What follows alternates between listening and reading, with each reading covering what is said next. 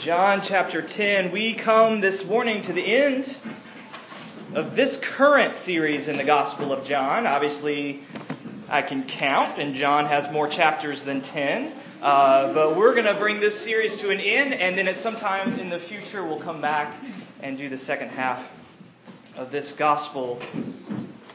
A unique telling of the story of Jesus, full of pictures, who Jesus is for us, and images of what it means for us to find life in Him. And another beautiful and powerful one this morning in chapter 10. I'm going to read verses 1 to 18 for us. John chapter 10, verse 1. Hear now the word of the Lord. Truly, truly, I say to you, he who does not enter the sheepfold by the door, but climbs in by another way, that man is a thief and a robber. But he who enters by the door is the shepherd of the sheep. To him the gatekeeper opens. The sheep hear his voice, and he calls his own sheep by name and leads them out. When he has brought out all his own, he goes before them, and the sheep follow him, for they know his voice. A stranger they will not follow, but they will flee from him, for they do not know the voice of strangers. This figure of speech Jesus used with them, but they did not understand what he was saying to them. So Jesus again said to them, Truly, truly, I say to you, I am the door of the sheep. All who come before me are thieves and robbers, but the sheep did not listen to them. I am the door. If anyone enters by me, he will be saved and will go in and out and find pasture. The thief comes only to steal and kill and destroy. I came that they may have life and have it abundantly.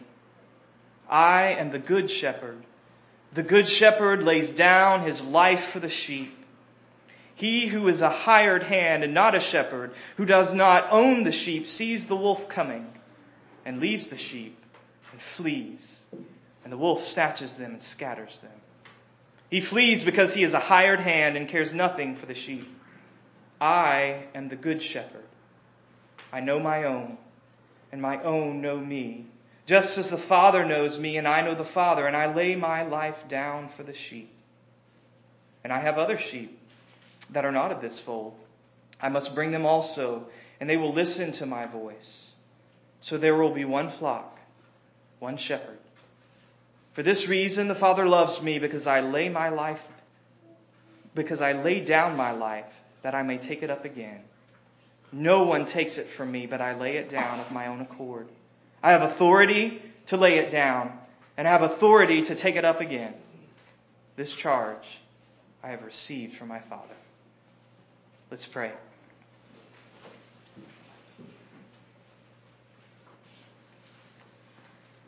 Father, would you help us now as we come to the words of your Son? Words that are full of beauty, but often for us also full of mystery. And so would you help us?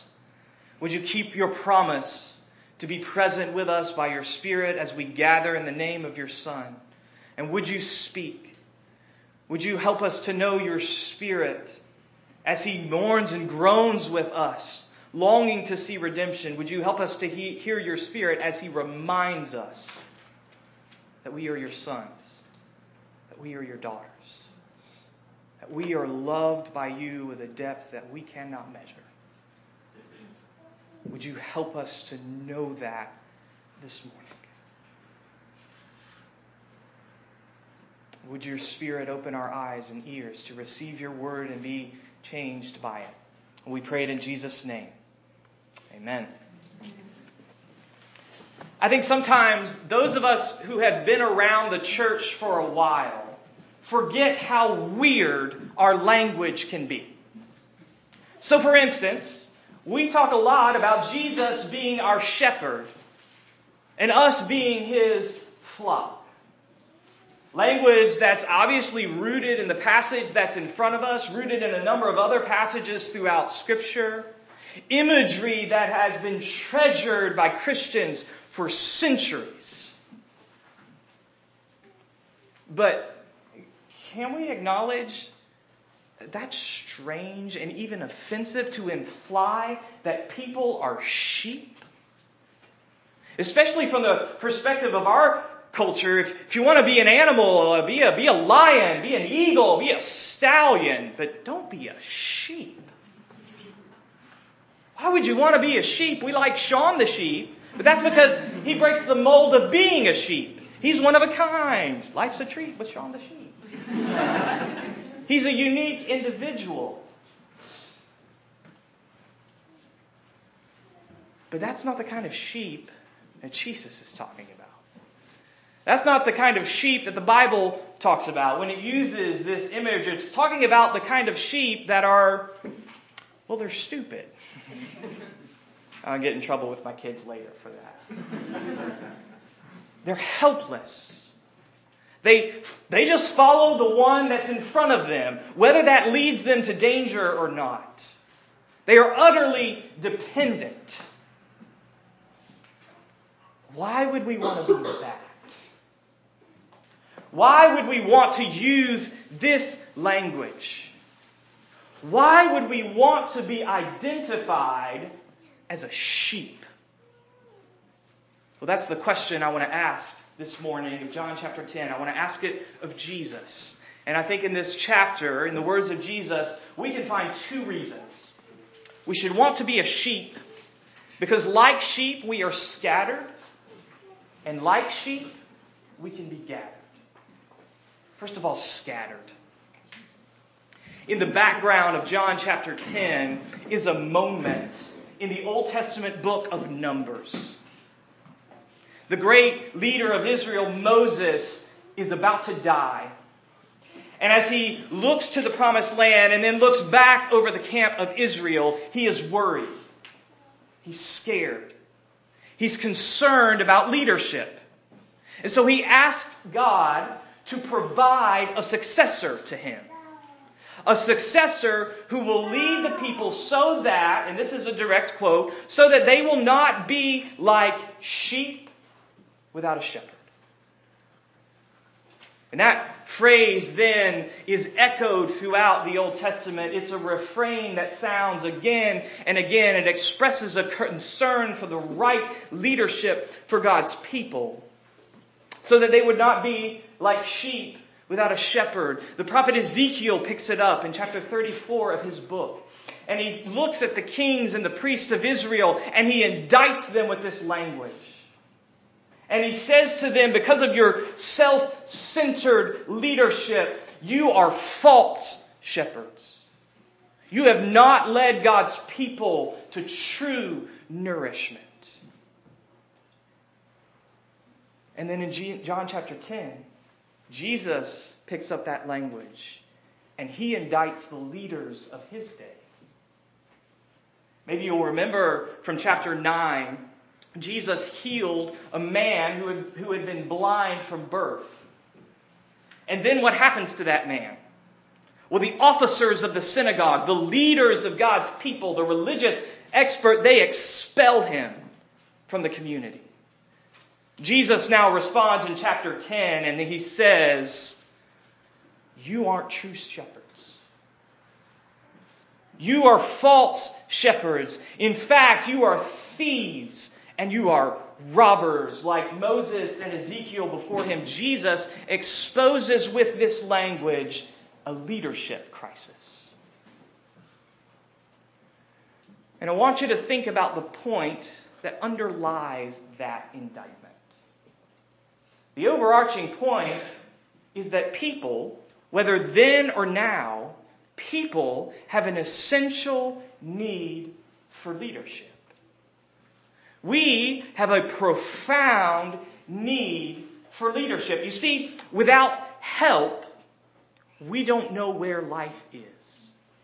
Without help, we cannot find true and lasting nourishment for our lives. It's a consistent picture of humanity throughout John's Gospel. Think about chapters 3 and 4. In chapter 3, Nicodemus, elite education, spotless pedigree. What does Jesus say to him? It's not enough. It's not enough. You need a better birth. You need a new birth. You need a different source of a life. Chapter 4. A woman, a nameless Samaritan woman on the opposite end of the spectrum. Wrong ethnicity. A tragic and disastrous relational history. And what does Jesus say to her? He says, can't you see you're thirsty? And you need a better well. You need a better source for your life. You see, we're all on that spectrum. Whether it's Nicodemus or the Samaritan woman or everyone in between, we are all on that spectrum, unable to know where life is, and often looking for it in all the wrong places. This week, I will drive my family to Bradenton, Florida to visit my in-laws. My in-laws have lived in the same place for over 3 years, and I have made that trip multiple times each of those years. But this week, if I get in my van and drive without the help of my wife or a GPS, I will end up in Indiana. I am a severely directionally challenged person. There are dozens of us. We deserve to be heard and pitied. Here's the truth of the shepherding imagery. It is that we are all directionally challenged. We are all directionally challenged. When we look for nourishment, when we look for meaning, for purpose, for satisfaction that will sustain us, we end up in all the wrong places. We are scattered away from the one who is our true life. And even more than that, we are susceptible to false direction, to false leadership that will lead us to empty and false sources of nourishment. We are all directionally challenged and therefore have a profound need for leadership. Whether we go to religious purity or immoral hedonism, whether it's achievement or family or wealth or any other thing, any other experience, any other possession, we stray. We scatter. We are unable, without help, to find true and lasting nourishment. The only question is, do you have the humility to recognize that? Can you drop the pretense of self-reliance, of self-sufficiency, and know that you desperately need someone who will lead you to life because you can't get there on your own? But that's not all.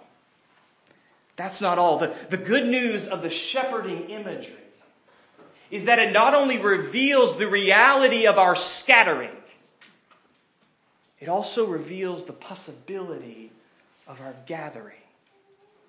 So we should embrace the identity of a sheep because it names a truth about us.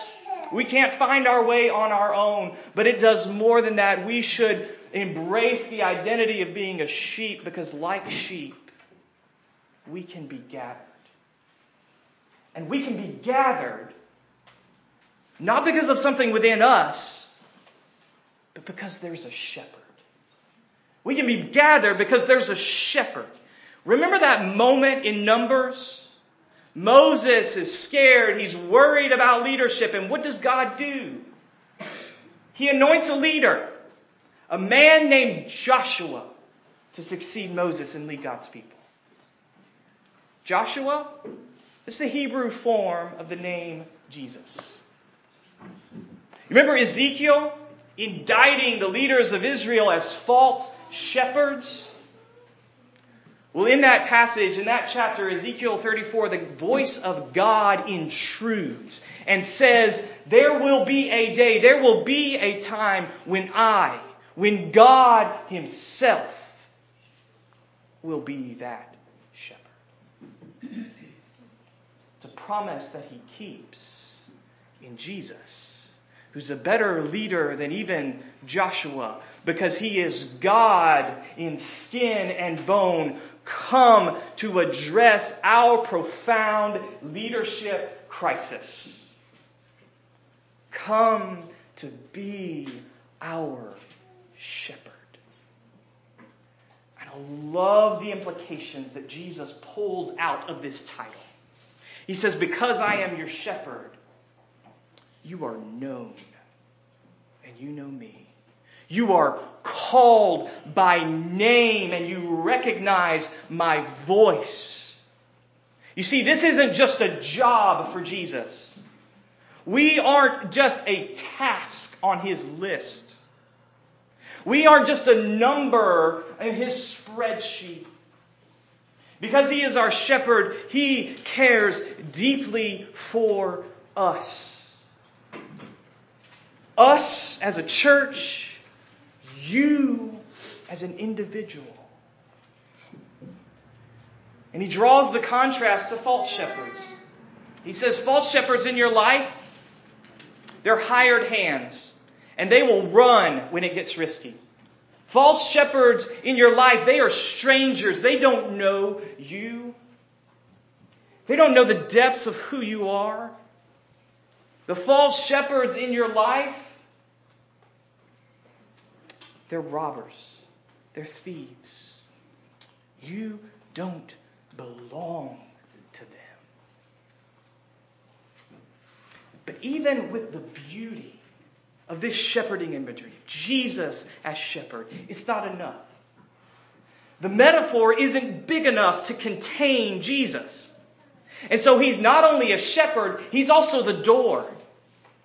He is our access. He is how we become a part of the flock of God. He is how we find our way to life-sustaining pasture. He's not just a shepherd, He's the good shepherd. His knowledge of us, it can't be explained by the metaphor of shepherding. His knowledge of us has to be explained with the mystery of the triune life of God Himself. Verses 14 and 15. How does Jesus know us? How do we know Him? As the Father knows the Son, and the Son knows the Father. An intimacy of understanding and connection that cannot be described with words. Jesus is not only the shepherd, He's the good shepherd, who doesn't just take risks for the sheep, but He willingly lays down His life for them, for us. That's not a normal shepherd. A shepherd will take risk. A shepherd will not willingly lay down his life for the sheep. The rough equivalent, many of you have pets, and you love your pets, and you do a lot for your pets. But if the truck is bearing down on you, and it's you or the dog, you're not going to make that sacrifice.